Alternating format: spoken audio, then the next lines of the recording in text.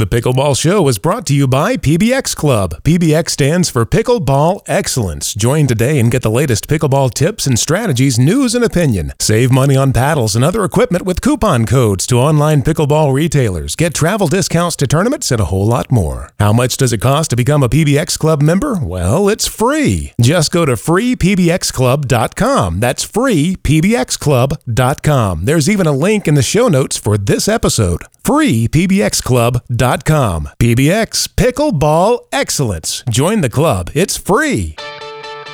This is Prem Karno, author of Smart Pickleball. And here's the host of The Pickleball Show, Chris Allen. Thank you, Prem, and welcome to the show dedicated to helping you play better pickleball while having even more fun and meeting new friends who share your passion for this great sport.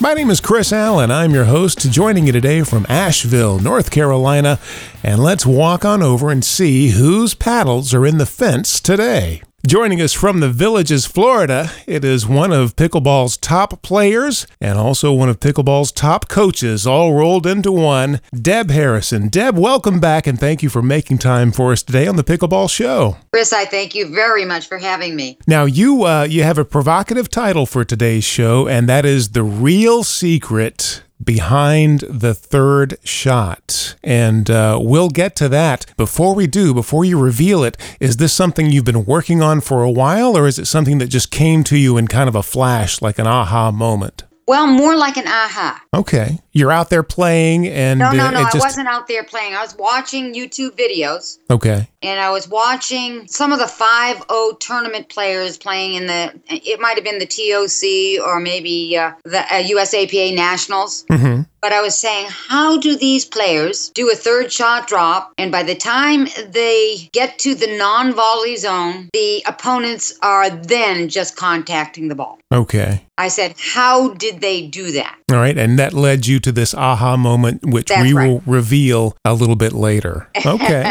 Sounds good. Now, before we talk about that, I wanted to talk about a couple of other things with you. And one of them is that you're so unique in that you are a top player and a top coach simultaneously. A lot of times in a lot of sports, you'll see somebody that maybe they were a champion player and then they became a coach later on. And then other people you see, maybe they weren't that good of a player, but they turned into just one of the best coaches you've ever seen. But you're both of those things, and I was wondering how that affects your ability to coach, and then how that affects your ability to play, being sort of the total package as a champion. You can win championships, and you can coach people to win championships at the same time. It's a good question, Chris. I've been asked, when you are teaching and coaching as much as you do, meaning me, doesn't it negatively affect your game because you're always putting the ball where your players can learn to execute properly? Mm-hmm. And I said to that person who was asking, no, it does not. But it does sometimes. Let me just clarify that. I think muscle memory is repeat action again and again and again. Mm-hmm. And if you have good paddle control and you can put the ball where you want in a non-stressful situation, you can learn to do that in a game situation as well. So teaching involves a lot of paddle control and feeding, which means that you have to put the ball where you want to, where the player, your student, can hit it successfully. So I do a lot of feeding. Mm-hmm. So in a game, I have to change my mindset and say, I am no longer feeding. I need to put it where they're not. So that takes a little bit of adjusting to do, going from teacher to player. Just warming up, when you're beginning to play and you're warming up, you just want to hit it right back to the person. And then you do have to flip that switch and say, okay, we're going 180 degrees now. We're going to do just the opposite. But I can see where doing that for hours a day, every day, it might be harder to flip that switch the other way. You really do have to flip a switch. You have to say, now I've got my game face on. And it's almost saying, now I can be mean. I can be angry. I mean, not really mean and angry, but I can not care so much about what the other people are doing as how I am playing. Be the aggressor. Yeah. And you can't worry about your opponents and how they are feeling. Let's talk real quick before we get to the third shot about some other revelations that you've had. I think that you mentioned that one had to do with the ready position. Mm-hmm. For people who don't know, who are maybe new to the game, the ready position, we're talking about that position that you have your paddle when you get up to the non-volley zone. Mm-hmm, mm-hmm. That involves where your paddle is and what your posture is. Okay. When you're face-to-face against your opponent. And I can't emphasize enough the posture and holding the paddle is as important as the paddle itself. That's interesting because I've never given any thought to posture. I'm always thinking about get your paddle up, the blade flat, but I never think about my posture. Not even blade flat, but I like the neutral position where it's the shake hand grips and you tilt the paddle a little bit, favoring the backhand. The most recent thing I've been teaching is I have a different colored ball in the non-dominant hand. It's called my touch ball in my non-dominant hand, and I want the blade of my paddle to the touch ball. Okay, so your other hand, your non-dominant hand, is almost touching the head of the paddle. It is supporting and touching the head of the paddle. Okay. So that's what I call neutral. Now you have a decision as the ball comes to you. Do you want to play it as a backhand or do you want to play it as a forehand? And if you play it as a backhand, you go from that position to closer to your chest so you can form a wall to the ball. Okay. You bring the paddle back closer to your chest so you have room to go forward if you need to. And if you're going to go to a forehand, you have to make the wall to the ball by opening the blade of your paddle. And here's the tricky point about the forehand. You want to look forward and look into the back of the blade of your paddle. You want to look forward and look forward and look into the back of your blade on the forehand side. Because if you look forward and you cannot see the back of the blade of your forehand, you're too late. Okay, so is your arm extended straight out or is it on your side? It's side forward. Side forward. Side forward. All right, so you're looking forward and you see the back of the blade of the paddle. That's right. Gotcha. But this affects your posture because if you have it out in front of you, there's no need for your weight to shift backwards to get anything. Okay. All your weight is transferred forward. All right. Now, does that make sense? It does make sense, yes. Now, what exactly in the ready position, what is the optimum posture? Brian Staub calls it the compressed position. Right. Yeah, I've seen a video where he does that. His knees are slightly bent, kind of a basketball technique. Slightly flexed forward, weight more on the balls of your feet than on your heels of your feet so that your weight is shifted forward. Everything's compressed forward. Mm-hmm. Nothing is back, so you're not standing upright. Right. You're compressed forward. Then from that, you do a little drill called trajectory volleys, where you just touch, hit, touch, hit, touch, hit. The touch being you connect with that touch ball. Okay. After you hit, you come back and touch, touch, touch. So that you always come back to what I call neutral. Mm-hmm. And then you decide whether you're going to go forehand, backhand, low, high, up, wherever the ball might be. But it's always starting from that neutral. That's right. And the core of you, meaning your head, your shoulders, and your body are relatively stable. There's not a lot of movement. Mm-hmm. The core of your body. Okay. So the body core stays still in a compressed situation, and it's just you forward to the ball. More forward on the forehand than the backhand. That's interesting that you bring that up, and especially in terms of Brian Staub, because when I was watching him at the regionals in Concord, North Carolina, just watching him warm up, it was as if somebody was pressing a reset button every time, and he would just pop right back into this same position every single time. Yeah, he is one who has the touch ball method that I have, cheating a little bit to the backhand side. Mm-hmm. Bill Bagley is different in that he has more of a locked in backhand. He favors more of the Mo, I guess Coach Mo teaches, have the blade flat across the front of the body on the backhand. Tim Nelson, if you've ever seen Tim play, holds it in a shake hands grip and lower, but he's young enough and quick enough to get the blade up to protect his body if it comes. Right, he can get away with it. There are a lot of ways to do it, but as long as you're ready to hit that ball when it comes at you, but there are a lot of methods of that. I find the best method to teach the ready position is the touch ball that comes back to neutral. You're not hitting a backhand or forehand, but you're at neutral. The head of your paddle is touching your non-dominant hand. Yeah, and then you have to decide whether you're going to hit it as a backhand layback or a forehand out in front. Mm-hmm. Gotcha. And actually, the forehand for right-hand is sometimes harder because you have to do more stuff.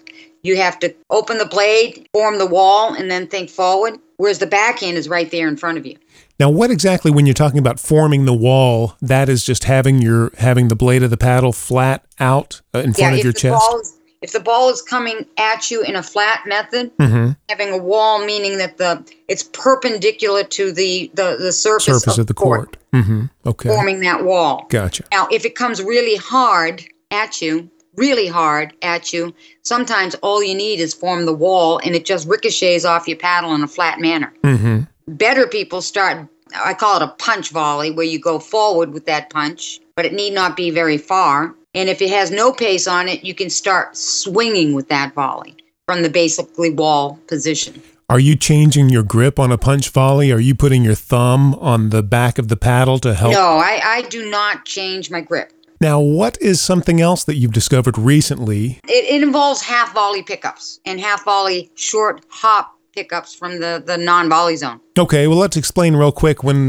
we talk about a half volley, that's when you take the ball when it's just bounced, it's just come off the floor, and you take it instead of letting it reach its apex. You're not waiting for it to arc or anything like that. You're taking it as soon as it hits the floor, and boom. And the advantage to that, people say, is it can throw the other team off in terms of timing. You're getting the ball back a little quicker to them than they were expecting it. And are there other advantages besides that?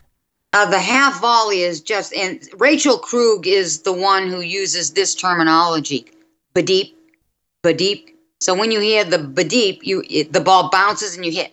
Mm-hmm. Bounce hit, badeep. Now the half volley, you have to choose because I'm pretty short of stature. So there's a lot of balls at my feet that I cannot reach. If I were taller, I'd be able to reach stuff. Mm-hmm. But if I'm short, I have less ability to reach. So a lot of balls are going to land at my feet. That's a given when you're dinking. And you see all the better players do the badeep. It's a short hop. Mm-hmm. You take it off the short hop and get the dink going. But how to do it? How to do the badeep. All right. Now, this is the proper way to do the half volley? Half volley pickup. And I took this from a fellow in the Villages. His name is Paul Cash. He's a retired tennis teacher. And I said, Paul, how do you do a half volley? And he says, well, he thinks ground up with the paddle. Ground up? Ground up. Okay. It's no longer badeep forward. It's ground up to get that half volley pickup. Okay, so he wants to point his paddle at the ground and then just lift it up? Yeah. It's coming underneath the ball and coming up a little to get the ball over the net. Okay. Would you feel like you're scooping the ball? No, just little, just up and little. The little part of the blade going badeep, the little part keeps the flight of your ball on the half volley down and low. Okay. If you get bigger with that swing, it's going to go up over the net and go high. Way high, yeah. And then you don't want people smacking it at you. Exactly. It's ground up. And here's the other thing about the half volley pickup on the dinks is your head remains elevated. You do not look at the ball. You're not looking down at the ball. Do not look at the ball. All right. Just go ground up and have your eyes up. And are you flicking your wrist or are you just moving your arm? Nope. Just your arm? Just a little push. Okay. Deep, just a little push. Deep. Just a little push of the arm, little movement of the arm. Yep. And so head up, ground up, and bounce up. You've got it made. Okay. And is that just on the half volley that you don't want to look down? I think every time. Wow, really? Every time. When the ball is down low at your feet, keep your head up and think ground up. So anytime the ball's low at your feet, you keep your head up and you think ground up. Ground up. Get the ball over the net. Wow. Okay. That's an interesting take because, I've heard so many people say, you look at the ball and you hit through it and you keep looking even while you're hitting, but not in this case, not in the case of a half volley.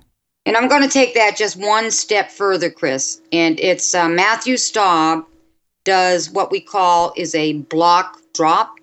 Mm-hmm. Have you seen him do that?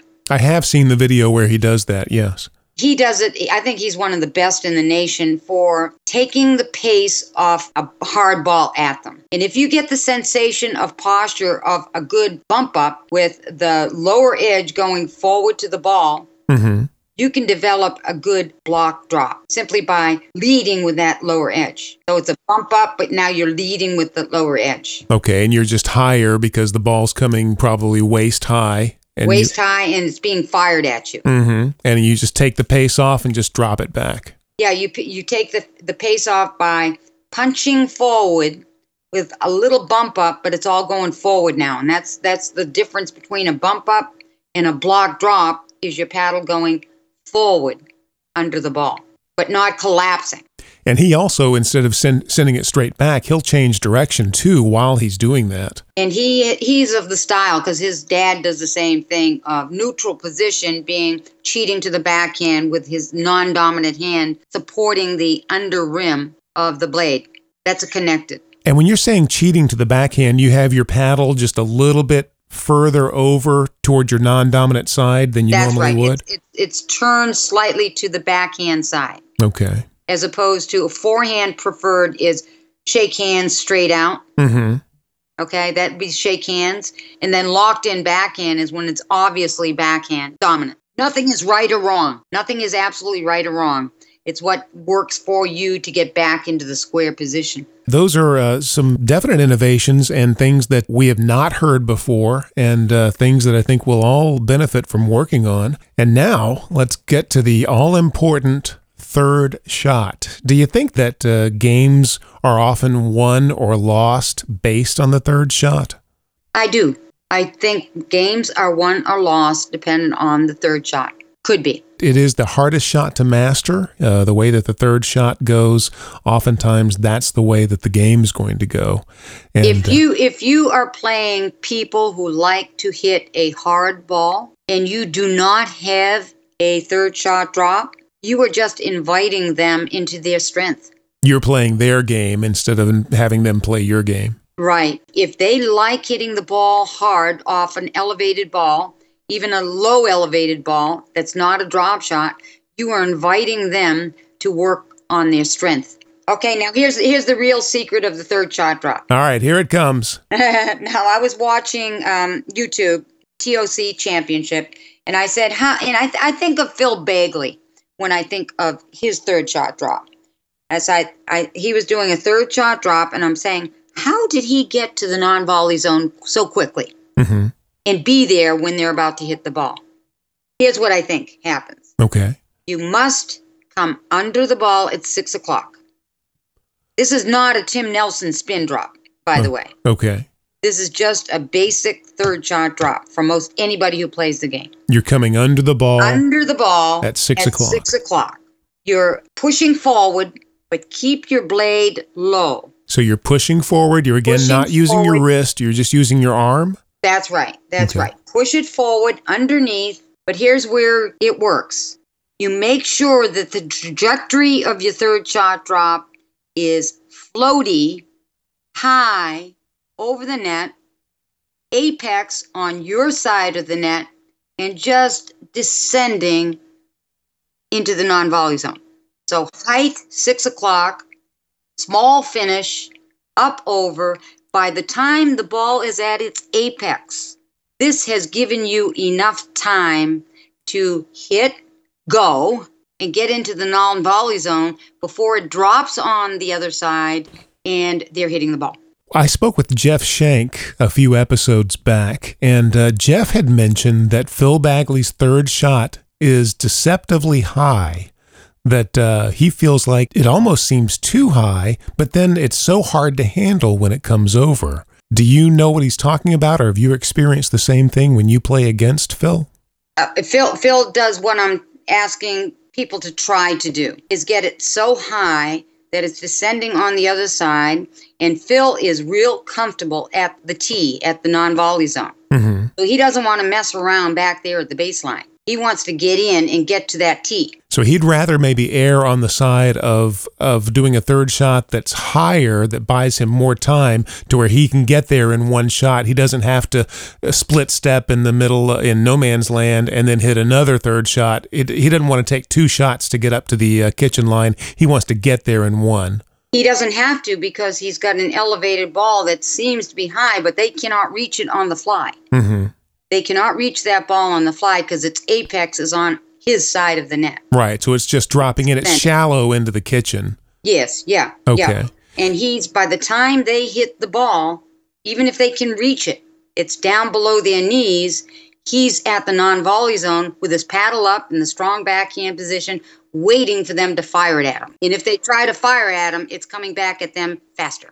That was what I was going to ask. I can hear people saying, well, if I go too high, then when it bounces, it's going to have too much bounce to it, and it's going to be up to where they can fire it back at me, and that would be the downside to hitting a high third shot. It is a downside, but that's where Rob Elliott mentioned that if you start a war when people have their paddles up and you fire it at good volleyers, parentheses, good volleyers, you're probably going to lose the point. Because you were the aggressor, and a lot of times the aggressor is maybe off balance or they're off their game. They did not choose the proper ball to attack when it's down below your ankles and your knees like a drop shot should be. And even if it does bounce a little higher, against good volleyers who are in the ready position and they're ready for that ball being fired at them, it's going to burn you if you start going at the people who have closed the net in the proper position. Gotcha. You're probably going to lose that point if you start firing the ball at them. The important part of this concept is that you hit the ball at 6 o'clock, apex it on your side of the net. As you're hitting the ball, your partner is moving forward. They're not waiting to see how good of a third shot it was. They can see in the air that it's descending on, apexing on they can see by the flight of the ball that it's going to be a good one. Okay. Or not. Okay. They can see the flight of the ball, whether it's a good one or not. If it's a good one and you begin to trust your partner on this, you get into the line before it even drops. Whereas the dropper has to wait a little bit to hit the ball and then close in and join their partner up at the net. Right. So your partner's leading the way. They're already up at the line. You're back. Say if you were the hitter, you're back just a couple of steps back, but then you're right there, maybe a half a second behind them. Right. And then you have to earn the net or crash the net. Let's go over it again because I know that, it being a podcast, we don't have the benefit of visual aids here. And so I think you're doing a great job of painting a picture with words. Now, you're talking about going in at 6 o'clock underneath the ball.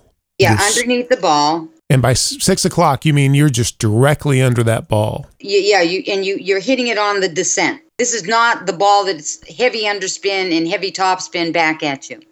This is just a regular deep ball that's got you back there. Okay, the regular return shot that's deep. Maybe it's it's got some bounce to it.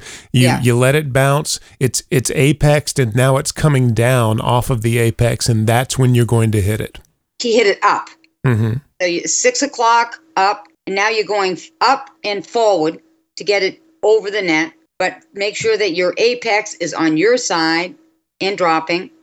Start closing as the ball's in the air. What I used to do was I watch my third shot. If it's over the net and descending, that's when I used to close. Now I'm changing my closing timing to as the ball's in the air. Start your closing then. That'll get you further up to the line. You can feel when your third shot is going to be a somewhat a good one. Can't you? Oh, yeah. This is a good one. I'm going. Okay, this is a bad one. Okay, now stay back, and we'll do it on the fifth shot. So it's not bad if you float a ball up there and they hammer it. You got another chance to do a third shot drop. As long as you stay back. Yeah, you'll have another chance. And it's not bad to crash in either if you really like to volley.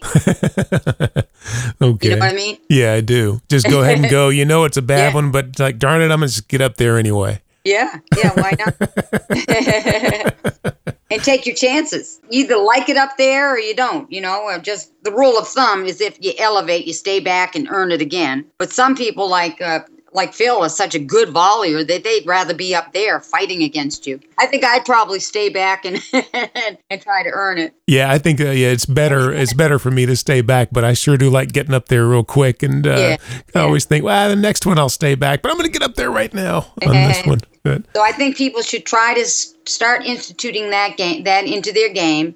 Is drop, close as the ball's flying into and over the net, not watching it land. Just go a little sooner. A little bit more aggressive. Yeah, get into that line.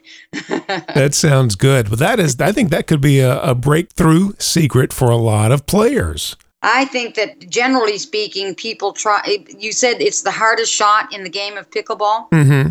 I think if you break it down, it's one of the simplest shots in the game of pickleball because you're not trying to do too much with it. In fact, if you try to do a lot with it, you're probably going to elevate it or put it a little too deep. If you keep it simpler and shorter and smaller, and just think up little, you're probably going to have a better third shot. The other key might be is that after you finish your third shot drop, your blade wants to be facing where the ball is going.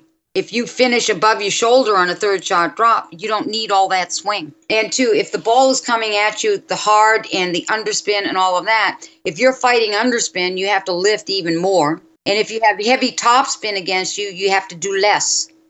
Okay, yeah, underspin, give it a little bit more than you think you'll need to, a little bit more lift, and then topspin a little less. All you have to do is like a half volley pickup and kind of just beep, a half volley. Mm-hmm. And just open the blade and hope their pace ricochets off your blade, high, apex, down. Yep. The previous episode that you joined us for is still to this day one of the most popular. And Deb, I think that this is going to be right up there too with the secrets that you've shared today. I think you're going to help so many people. And this is going to be one of the most downloaded episodes ever in the history of the Pickleball Show. So I want to, Chris, I want to thank you for that and everything you've shared today. It's always just a pleasure to talk to you. Well, you too, Chris. You're just a joy. Well, thank you. And just keep coming up with all these great revelations and breakthrough tips and tricks that we can apply to our game. We certainly appreciate it. If you think of me, think of other people, you're never too old to learn new tricks. That's for sure. As long as you play, you can always use something. We're talking with Deb Harrison from the Villages, Florida, one of pickleball's top players and definitely one of pickleball's top coaches. Deb, keep in touch and we look forward to talking with you again. Thank you very much, Chris. And I'd like to thank you for joining us today as well. And a big thank you to everybody who's been sharing the link to the Pickleball Show via social media and just telling people in their local club about the show. We really, really do appreciate your support. Hey, have you gotten your copy of the top 10 tips from pickleball's 3 greatest coaches? Coach Mo, Deb Harrison, Prem Carnot, all together in one quick study guide that will definitely take your game to the next level. It's totally free. You don't need a credit card. All you need is an email address. Just head over to freepbxclub.com. That's freepbxclub.com, and we'll send it right over to you. Head over to iTunes also if you get a chance. Hit that subscribe button. You'll never miss an episode. And if you feel it's appropriate, leave us a 5-star review. I'm Chris Allen. This is The Pickleball Show. And until next week, keep 'em low. The Pickleball Show is brought to you by PBX Club. PBX stands for Pickleball Excellence. Join today and get the latest pickleball tips and strategies, news and opinion. Save money on paddles and other equipment with coupon codes to online pickleball retailers. Get travel discounts to tournaments and a whole lot more. How much does it cost to become a PBX Club member? Well, it's free. Just go to freepbxclub.com. That's freepbxclub.com. There's even a link in the show notes for this episode. freepbxclub.com. PBX Pickleball Excellence. Join the club. It's free.